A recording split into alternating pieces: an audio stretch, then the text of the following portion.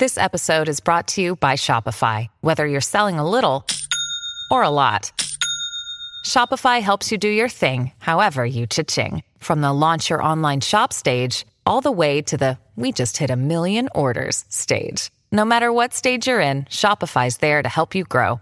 Sign up for a $1 per month trial period at shopify.com/special offer, all lowercase. That's shopify.com/special offer. Welcome to another edition of the Go Noles podcast. I am your host, Gregory McCoy. This podcast is by a fan, for fans. I am not a journalist. I am not a reporter. I am not an insider. I do not work for a website. The majority of my information comes from me. Other information comes from the internet. Today is January 2nd, 2020. And this is episode number 33. I will not be doing a Sun Bowl breakdown on this episode. That will come on January 3rd's episode. Today I'm going to stick with my usual format, breaking down one offensive player and one defensive player. And then I have a couple of other topics that I would like to talk about as it relates to Florida State football. My first player that I would like to break down today is Chaz Neal. Offensive tackle, 6'7", 305 pounds. And this is what I wrote about him. Needs to hit weight room hard. Never seen this guy play offensive tackle. He's a converted defensive lineman. Obviously, with the struggles that Florida State had at offensive tackle, this guy can't be that talented. He could not beat out Abdul Bello or Jawan Williams to get playing time. And this is going to sound kind of harsh, but I don't really think that this guy's ever going to play a down for Florida State at offensive tackle. I just think that he is hogging up a scholarship at this point. Abdul Bello and Jawan Williams are terrible. And I will even go one step further and say that Ryan Roberts was terrible, the right tackle. Jalen Goss and Chaz Neal could not get on the field and beat those three guys out. It's saying something. They're hogging up a scholarship. In today's college football, you can't take on a project like Chaz Neal. Okay? He's a red shirt. I want to say he's a red shirt sophomore, I believe. Or redshirt freshman. I didn't look it up, so he's one of the two. He's been on campus for at least 1 year. He's added a lot of weight, but we got to do something with him, man. Either you're going to play him and see if he can play, or you got to let him go. So I didn't have any NFL comparison to him. I can't really compare him to anybody because I haven't seen any game tape on him. So my next guy is going to be Robert Cooper, defensive tackle. He's 6'2", 346 pounds. And this is what I had to say about him. Needs to continue losing weight. Very strong player.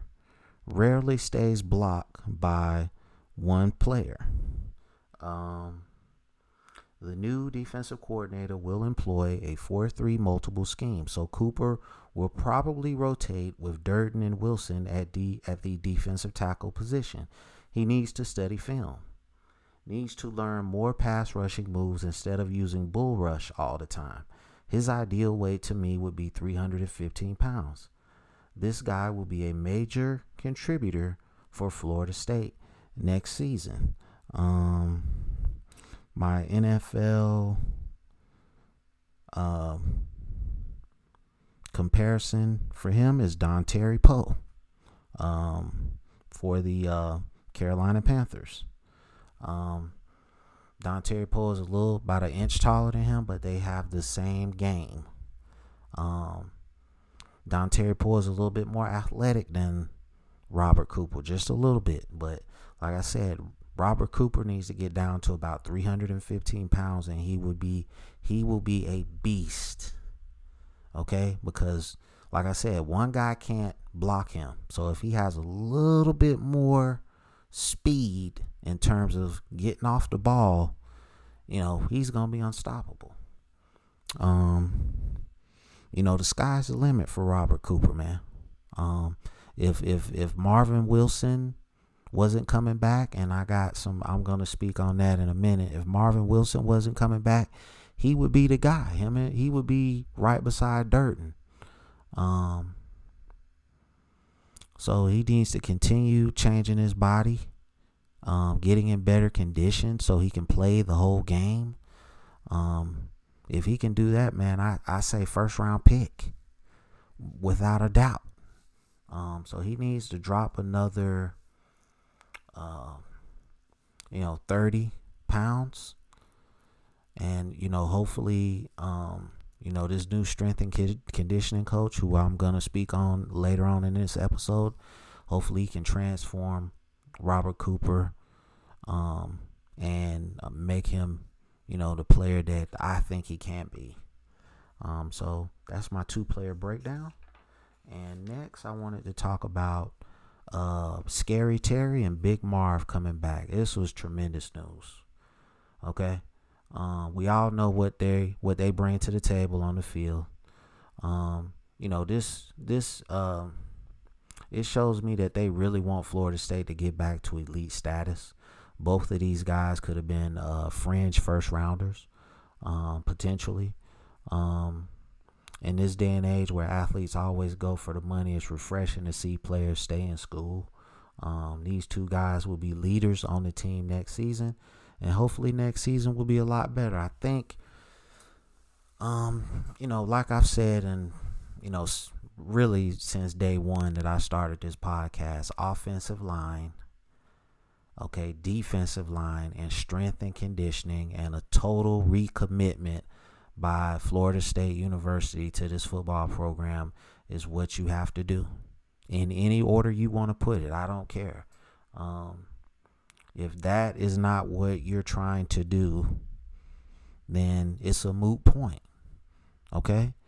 Give Norvell everything that he needs to bring this thing back to where we all want it. And, Scary Terry and Big Marv coming back, I don't know if anybody listens to this podcast that's close to them. Hey, man, thank you for coming back. I'm a fan. I'm a diehard fan, and it's just great that you guys want this program to get back to where it was 6 years ago. So my next topic is going to be about the new strength and conditioning coach, Josh Storms. Can he transform this team into a well-conditioned team? I don't know if he can in 9 months, but he had better put 1,000% effort in trying, because he, to me, in my opinion now, is the most important guy on this staff right now, because strength and conditioning is a major issue for this team. This team is tissue paper soft. When Alabama State moves the ball on you, that should never happen. Alabama State should not be able to budge one player on the Florida State Seminoles football team. Louisiana Monroe should never be in a game with us, ever. Okay, but it all happened. All right, the strength and conditioning coach needs to gut check this entire team right after, as soon as they get back to Tallahassee. And, hopefully they're back right now and they're doing strength and conditioning drills right now. You need to start right now. And you need to go hard from now until September 5th against West Virginia. And I just, you look at the Clemsons, you look at the Ohio States, the Oklahomas, the LSUs, the Auburns. I mean, those guys look like androids out there. And that's how I want my team to look. Okay? So, I don't know anything about Josh Storms. I read his bio. He's got a master's degree in strength and conditioning. Okay, great. I need you to put that to use and turn these guys into androids, terminators. Okay.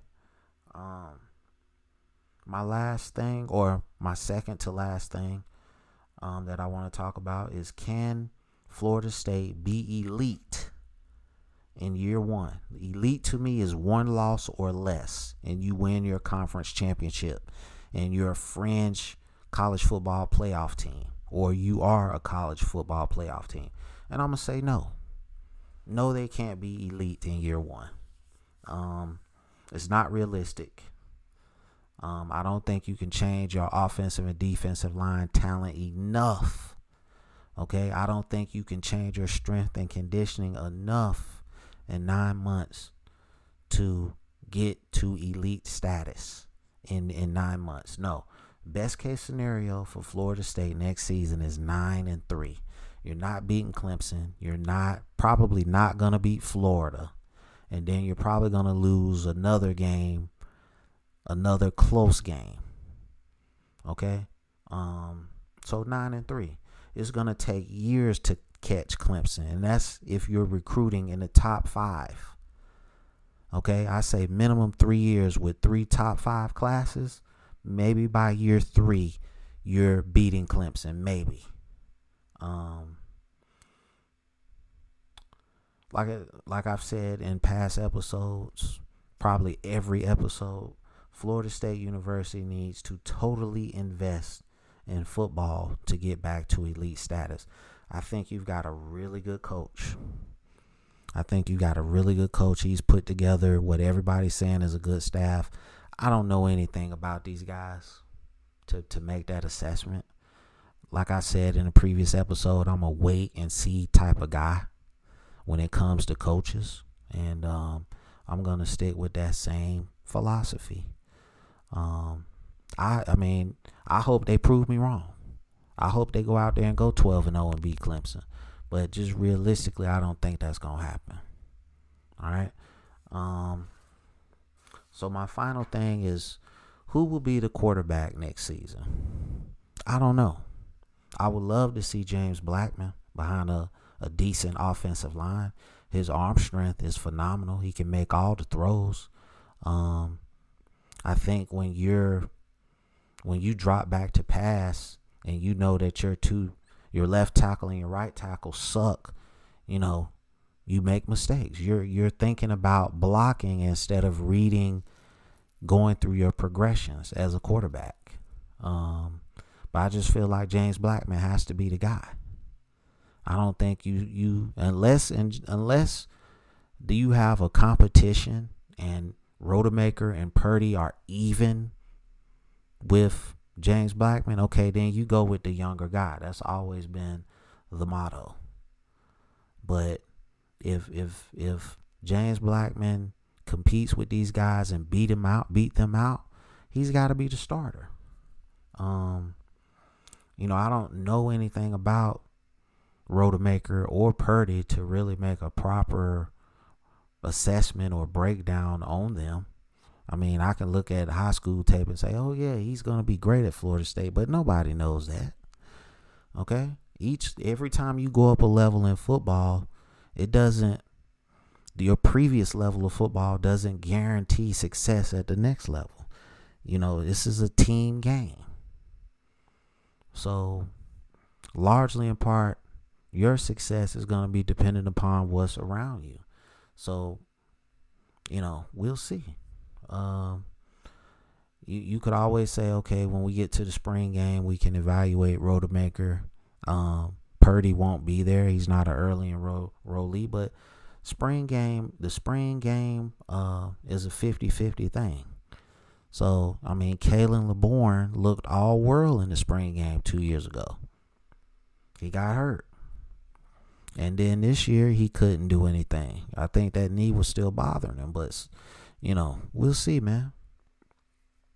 So, all in all, James Blackman, my choice. I have been highly critical of James Blackman, but to me, he gives you the best chance to win game 1 of the 2020 season. Jordan Travis needs to improve his arm strength for me to even consider him. Obviously, he's got wheels. You know, he be great on the read option RPO thing, but when he has to pass it, you have to do like short to intermediate routes for him. He can't throw anything deep with, any accuracy. The ball wobbles every time he goes deep. So we'll see, man. We'll see. That's gonna conclude today's episode. I hope you enjoyed it. I want to thank everyone for the tremendous support for my podcast. It is available on YouTube. It is available on Apple Podcasts. It's available on Spotify Podcasts, and it's available on Google Podcasts. I want to thank everyone for your continued support, and as always, go Noles.